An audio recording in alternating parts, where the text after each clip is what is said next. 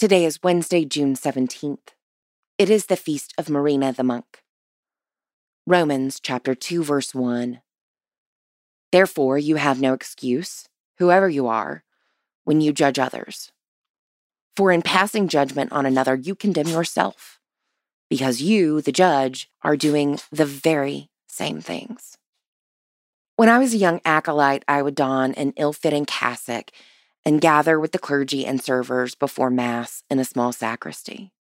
We stood in a circle and recited Psalm 43, which begins, "Give judgment for me, O God, and defend my cause against an ungodly people. Deliver me from the deceitful and the wicked." I remember thinking it was a bit presumptuous of us to utter those words to God. I didn't know about everyone else there, but I was certainly not good enough to condemn or judge others. Still, the psalm became prayerful for me over time. One day, as we said those same words, I heard them differently. I heard it much like Paul says it to the church in Rome. Our judgment must first pierce our own hearts to give the right perspective. Pray for the Diocese of Luwero in Uganda, the Diocese of Tarime in Tanzania, and the Diocese of Tasmania.